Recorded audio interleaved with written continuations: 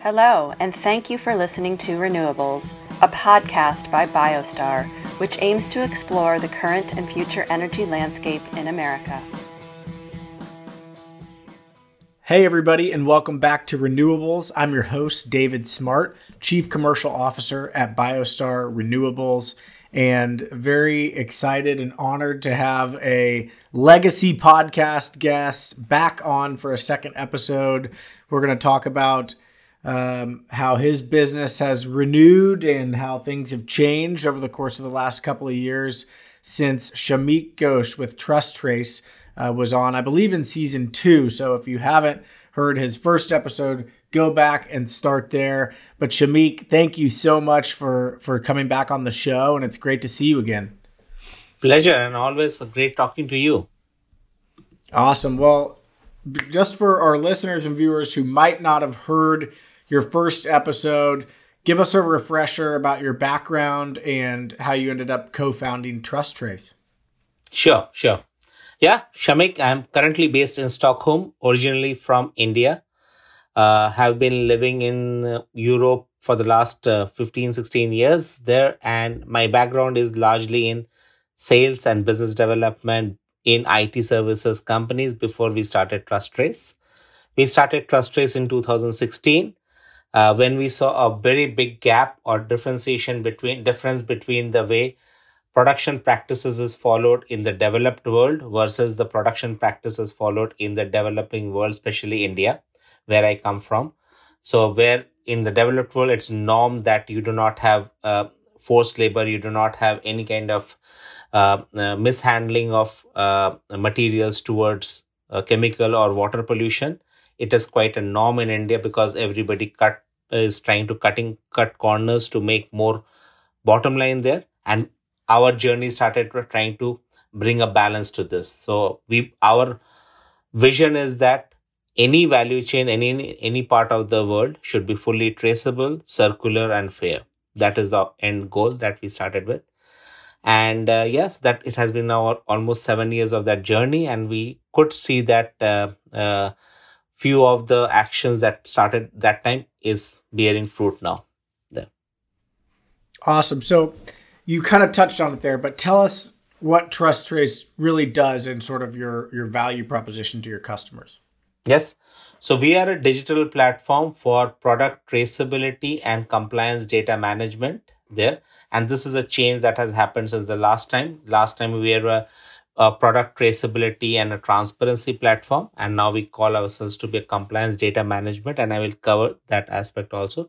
But predominantly what we are helping is we are helping the large fashion companies to take control of the supply chain, which means they know their tier 1 suppliers or direct suppliers, the tier 2, tier 3, tier 4 suppliers, and also they know the complete movement of materials, be it organic cotton, recycled polyester, responsible wool, all this kind of materials as it transforms from a single commodity to a garment at the end of the process. So we provide them the full information, and using our platform, they are able to do a due diligence before placing an order on a supplier. And after they have placed the order, they are also able to collect real-time evidences as it gets produced from the supply chain, so that they have got much better control on the supply on the product's sustainability credentials there. And this we are doing using a digital platform which is powered by AI significantly. So it also reduces a lot of manual activities of collecting information, processing that information there, and also they can collect good quality data so that they can now analyze that data and take better proactive actions for future towards their future goals. So if you are a fashion brand who wants to make a goal that in by 2025, 100% of my product should be sustainable, right? How do you typically track it? How do you take decisions towards that? You use the TrusTrace platform to get core data about your supply chain there. It's really interesting, and it's such an important topic, continues to grow in importance as companies continue to set, as you sort of referenced there, pretty lofty sustainability goals. Talk a little bit about the shift since the last time you came on the show and your sort of renewed approach. How are you shifting more towards, I guess, the brand compliance side of the business? That's right. So I think when we started in 2017, I think we started by working with sustainability leaders, and these are people who have strong sustainability goals, and that is part of their founding principles there. And these people were very, very conscious that they want to have better control of the supply chain. As these companies were growing in size, their supply chain was becoming more complex. It was moving from within country kind of a supply chain to within continent and then multi-continent kind of a situation for them. And they could not just travel to the supplier facilities and collect this information. So they were using TrusTrace because it was part of their founding principles, and also they wanted to communicate transparently to their consumers because it was closely associated to their brand promise that we only deliver sustainable fashion. So it was part of that journey, and they used TrusTrace to collect this information with the aim to transparently communicate with the consumers. Around 2020, what we started seeing is that we started seeing some very, very large companies who were coming to us and saying that, hey, we would like to start this journey of traceability. And when we ask them why, they say that, oh, come on, there are going to be a lot of regulations coming in. So, and that was the time when European Union had started discussing a lot about new textile policies and what it means that they want to, what are the things that they want to put deeper scrutiny into, etc. So they were getting prepared. Since 2022 mid or June, July kind of a time frame, we saw a big shift because many of the regulations which were tabled were passed and enforced. So that has put a significant amount of pressure on the fashion brands to ensure that all of their products are sustainably made. So for example, if I take the example of UFLPA in US, right? Uh, this law was there, but significant amount of enforcement bandwidth was provided to that law, which meant that a lot of brands were facing issues that many of their products were getting withheld at the ports of entry. Now, this is a big challenge for them because fashion is such a seasonal business, and if your products get stuck in the port of entry, your top line and bottom line is under a lot of stress there. So these kind of situations triggered them to really go for a traceability platform. It is a little bit sad that it took regulation for people to take action, but I think in an unregulated industry like fashion and textile, which has remained unregulated for a very, very long time, I think regulations are pushing people to take immediate action. And in a way, I think this is also the voice of the citizens or the voters who are already uh, asking for sustainable fashion when they're going and buying the product, but also now they're putting it through their votes also. Sure. Okay, so take a couple steps back for us. Tell us about the UFLPA. That's an American law. What is it, and what exactly does it mean? Yeah. So I will maybe give a little bit broad picture about globally. So globally, if you look at it any industry, and specifically more so in the fashion industry, which typically is the cultural representation of the whole as the society changes there. So when you talk about a sustainable product, you're typically talking about two main aspects of it. One is the forced labor part of it, effectively social due diligence, that there is good working condition, no forced labor, no child labor. People are paid fairly in the supply chain. That is the which you call social due diligence side of it. The other aspect is the environmental impact part of it, which is net zero goal, biodiversity goal, water intensity, etc., etc. Right? So you will see more and more regulations currently on the forced labor side of it or the social due diligence side of it. You have UFLPA in the US, you have got German Supply Chain Act, you have got the Norwegian Transparency Act, you have got various such acts across the globe there. And then you have the broad net zero goals where most of the countries are signing up, and that gets translated into local implementation of it there. This is lagging a little bit behind there. UFLPA is a law which is falling in the forced labor category or the social due diligence category. It stands for Uyghur Forced Labor Prevention Act.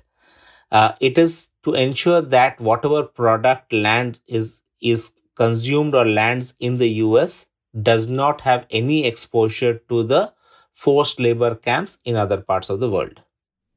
Okay, so it's not specifically focused the Uyghur. It is Folks false. were It kind is of the reason especially probably. focused on Uyghur, but it generally falls into the forced labor prevention Okay. side of it, right? Uyghur is a specific region that they are pushing, but I think a lot of the discussions have also started about, well, what about other high risk forced labor, high risk zones also. Sure, so that is also a discussion going on. But as of now, the law is very specific on Uyghur forced labor prevention. Got it. Okay. So now what happens, the challenge is that a large part of the volume of cotton in globally is coming from that region there already. Now, when you have cotton coming in, it can enter a brand supply chain at various levels and for various product categories, right?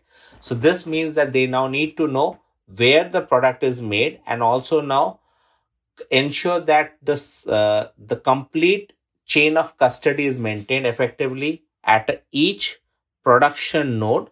What is the inbound? What is the wastage? What is the in production? And what is the outbound material? So very detailed information is needed. However, I think the CBP has said, which is the Customs and Border Protection Agency, has said that for now, you show a strong intention to have such kind of granular data, but still with a significant amount of checks and balances. As of now, we will allow that. But it is moving towards a space in which a brand needs to have full control of the supply chain. So that is what Uyghur Forced Labor Prevention Act means. Now, if it forget about traceability and all that, if you want to just comply to this law, this means you first need to know, as a fashion brand, need to know your direct supplier, which you generally know because you're placing an order on them, unless you're going through an agent. But then you also need to know the probable supply chain, tier 2, tier 3, tier 4 suppliers.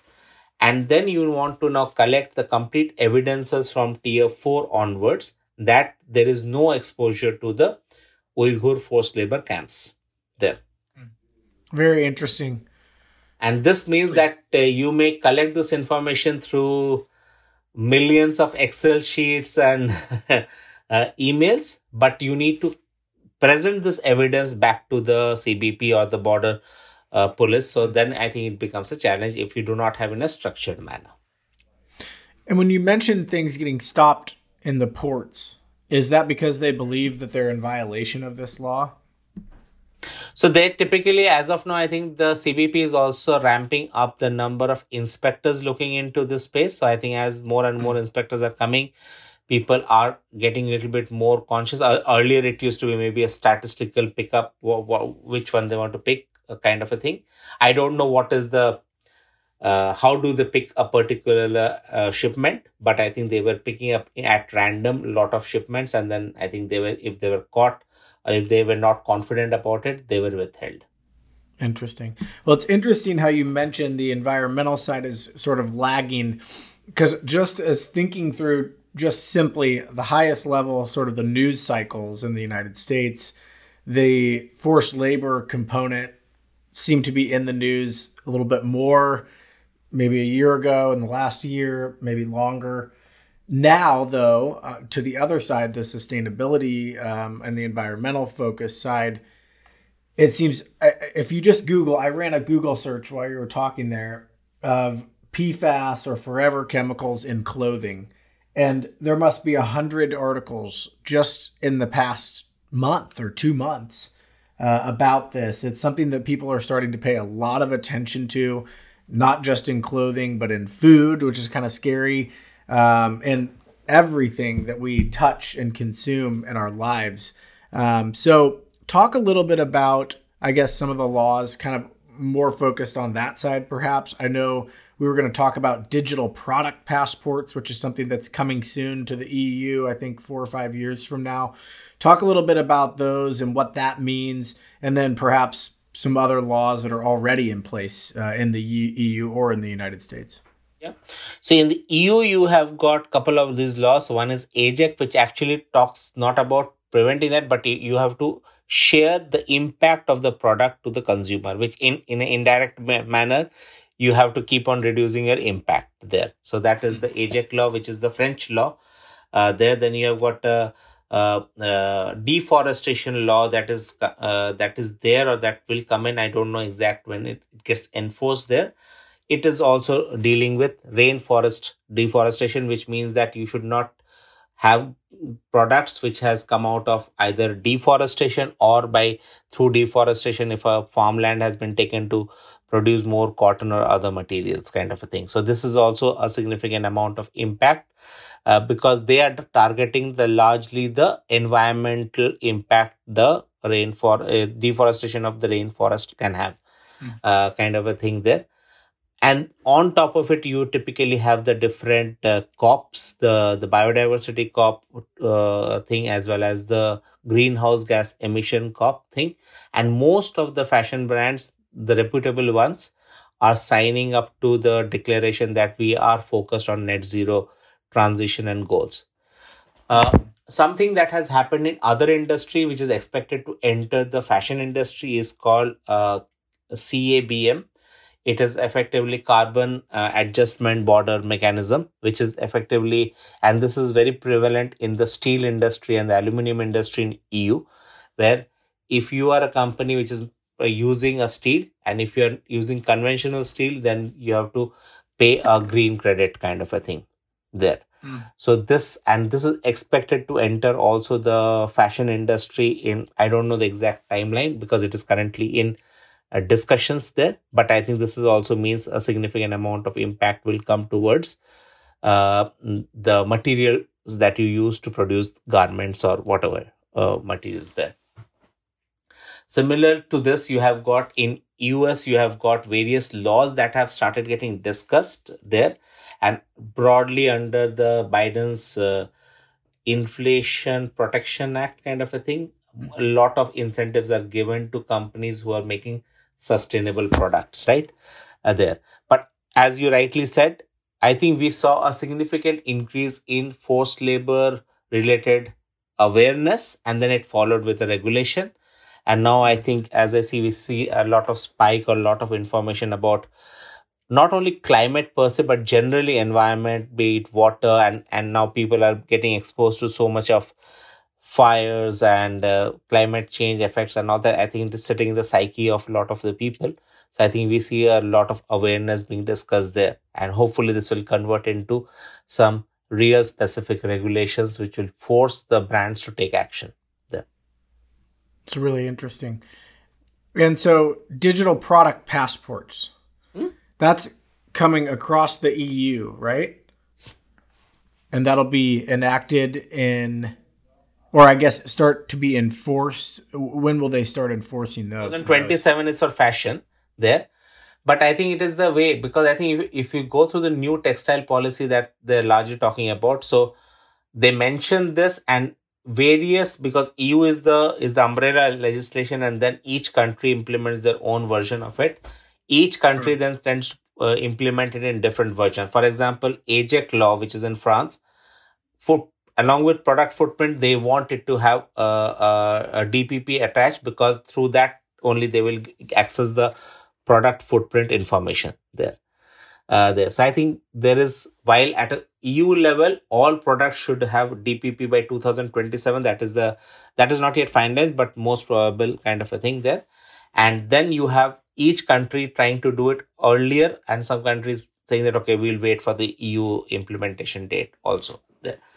But what in essence it means is that if I am a consumer, whenever I am buying a product, I should have the full story of the complete transparency about where the product is coming from, who has made it currently. And then using DPP, it becomes a unique identifier for a particular product. And as it moves into the circularity side of it, be it reselling or re-commercing or reusing, or later on, in fact, recycling part of it.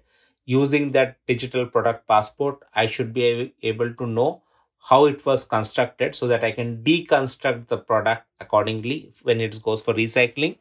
And with re-commercing, you typically know what is the life of the product and then what care to be taken. So it is like almost having a car, and even if it goes for second hand sale, you typically know what is the history of services, what is the history of the Sure. product, etc. There.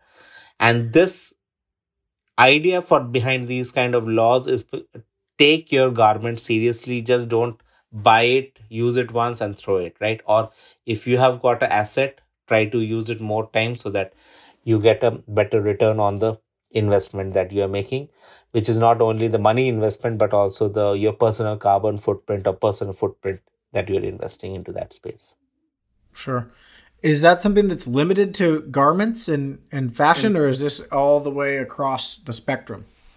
Battery DPP comes into effect by 2026, and that is confirmed. So that is why all the automotive companies who are not any battery company who is using any company which is using a battery pack of more than 2 kilowatt hours has to have a Oh, wow. DPP at a battery level so that it can be recycled within the continent, EU continent there. So, and then fashion comes in 2027, most probably a year later, but that is not yet confirmed there. But batteries earlier, we expect similar kind of things for electronics also. So I presume that this DPP enforcement will be good for your business.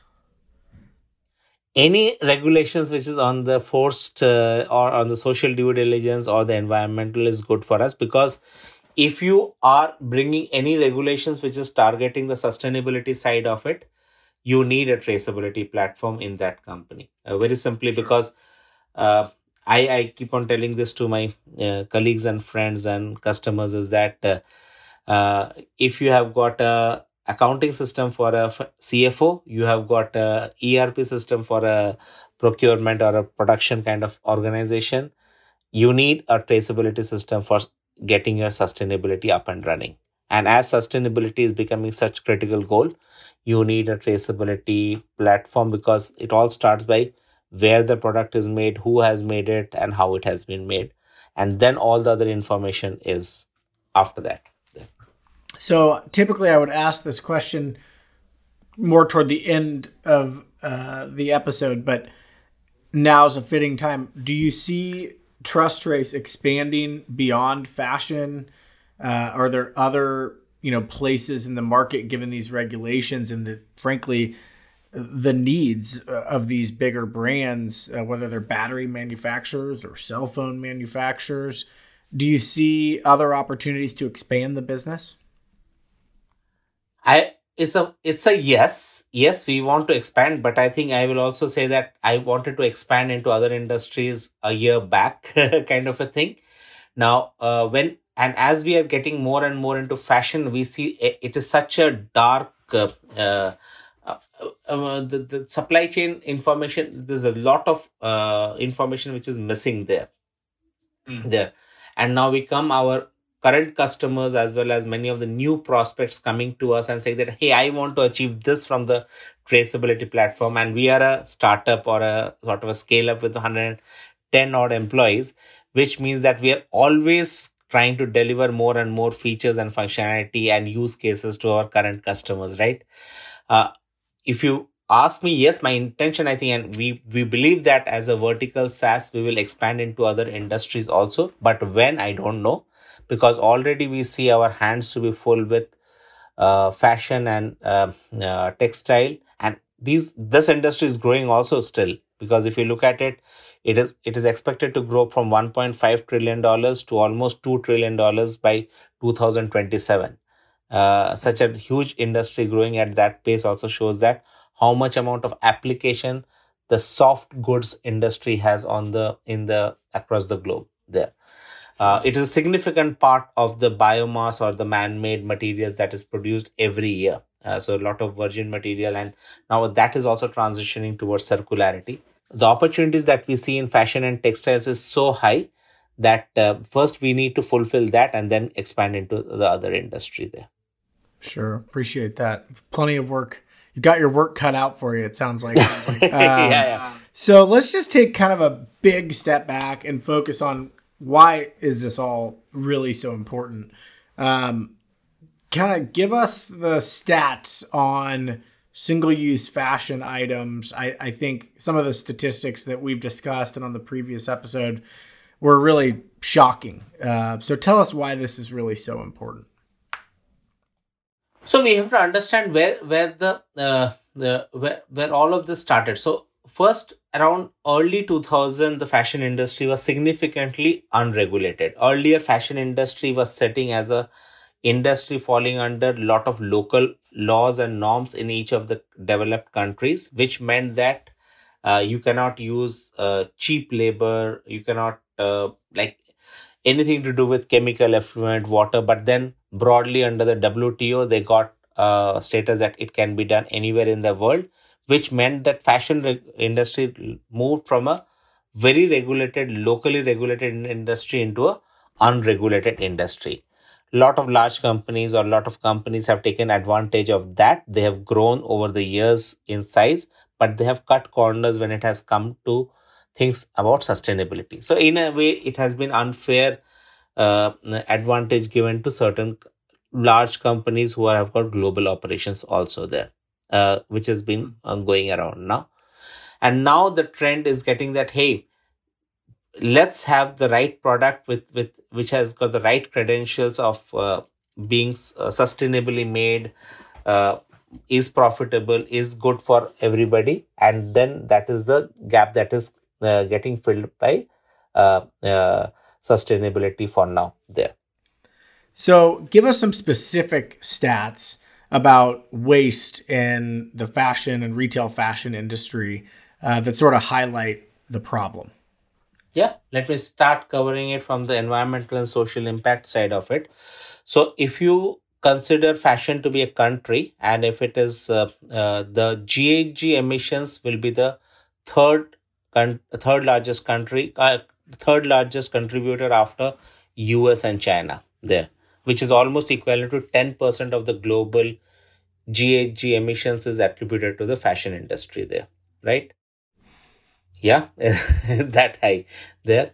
Uh, every year, we are producing almost 100 billion garments. Out of the 100 billion garments, more than 90%, which is 92 billion, end up in landfills there. So it's a very costly in terms of wastage there. Globally, if you see, 1 out of every 130 females fall victim to modern slavery, and that is what I was referring to, forced labor there. And out in the fashion industry itself, we have got almost 50 million workers working in sweatshops in Asia there. Wow. There. So these are very mind-numbing numbers that shows the rampant environmental and social transgressions that is happening across the globe. So are we at least trending in the right direction? Has there been any improvement in some of those numbers and statistics, or are we still only consuming more and more? So I think if you look at the recent McKinsey report, I think it says that it is still trending on the not so good side there. Awareness is increasing, but I think the enforcement and the implementation is still a long way to go there. And we have to understand, by the time a developed country or in many of the developed part of the world, we bring in these regulations, for them to see an impact, it was easily a 5 to 6 years lag is there, because the supply chains are so complex that you have to tip by the time it hits a factory in Vietnam, it will take at least 2 to 3 years for them to make a just an understanding that, hey, now I have to implement renewable energy. It takes one season, and then by 2 seasons and end of the third season only, they actually get a solar power plant or a windmill set up there. Do you expect to see only more and more regulation? We've obviously outlined a few laws that are either already in place or will be in place and enforced in the next several years. Do you expect to see more of that over the course of the next 5 years or a decade? Yes, I think so. And it is an irreversible trend which already started. And I think we were just counting. I think last year there were some 18 new laws across the globe on this one, and on specifically on fashion, Wow. which had an impact on fashion and textile industry. And this year, I think it has already crossed, I think, 18 or 19 laws already, and then still one more quarter to go there. Wow. There and one is the regulation part of it. I think we see a lot of focus coming into the enforcement part of it, like a lot of competition and market authorities across the globe are really cracking down on greenwashing, to an extent that now it has become a green hushing problem, that people don't want to claim any product to be called sustainable. So I think there is a significant enforcement which is going across the globe also on this. I just want to go back to something you mentioned at the very top of the conversation about how you're using AI. That's such a buzzword right now. Everybody's talking about AI, everybody's implementing AI strategies. Talk a little bit about what that's looked like for the company and how it's helped you grow and I guess be more sustainable. Yeah. So it has been a great, I think, with the Chat GPT 3.5 and now 4. I think it has been an excellent tech stack for us, because I think one of the things we have to understand in the fashion industry with such complex supply chains, you're dealing with a lot of regional language documents. You are also dealing with documents in multiple different formats. So even though we were training our models in the past to understand these documents well, with Chat GPT 3.5 or 4, I think we have been able to implement such interpretation of these documents at scale. Just to give you an example, now if you just upload 15 or 80 or 200 or documents into our platform using different using the AI, we are able to read a Chinese, Vietnamese, Indian, English handwritten documents also in the platform there, plus the different certification body, because each certification body has got multiple variations of it. So it is tremendously complex task which has been made very simple using AI, and we have been able to pass on this benefit to our customers there. So our customers will typically need at least, even will push the suppliers to upload this information in a certain organized manner, and that creates a barrier of entry, a barrier of usage. Now we just say that, hey, you just whatever documents you have, just upload it, we will figure it out there. So it has led to a lot of user experience enhancements, but also the technical competency of the platform has, I would say, gone up 100x there. Really interesting. Yeah, we deal with that a little bit in our business, procuring major equipment from overseas. And, if something gets uploaded in a language, or they send you a document that's in a completely foreign language that you can't read.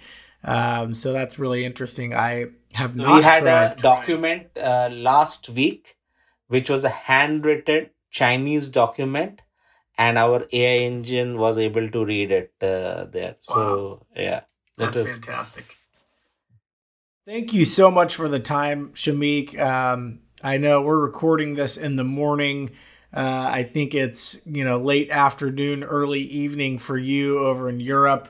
So wishing you all the best for your weekend. Really appreciate you coming back on the show. It's really great to have repeat guests and to hear how things are going and how things are evolving. And it sounds like, especially given the regulatory landscape both in the United States and in Europe, you have your work certainly cut out for you, and you have such an important value proposition for the fashion industry. So congratulations on that. Keep up the good work.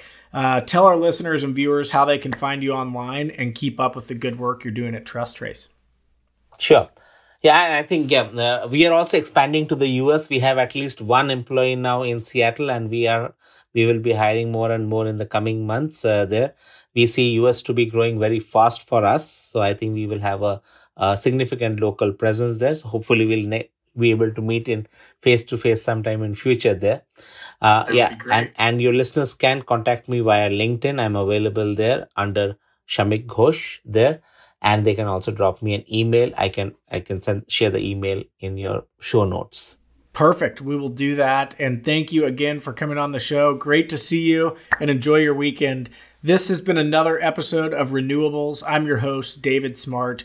So appreciative of all of our listeners and viewers who tune in week after week. Make sure to click that follow button wherever you listen to your podcasts. And thanks for joining. We'll see you in a couple weeks. Hello, and thank you for listening to RENEWables, a podcast by BioStar, which aims to explore the current and future energy landscape in America.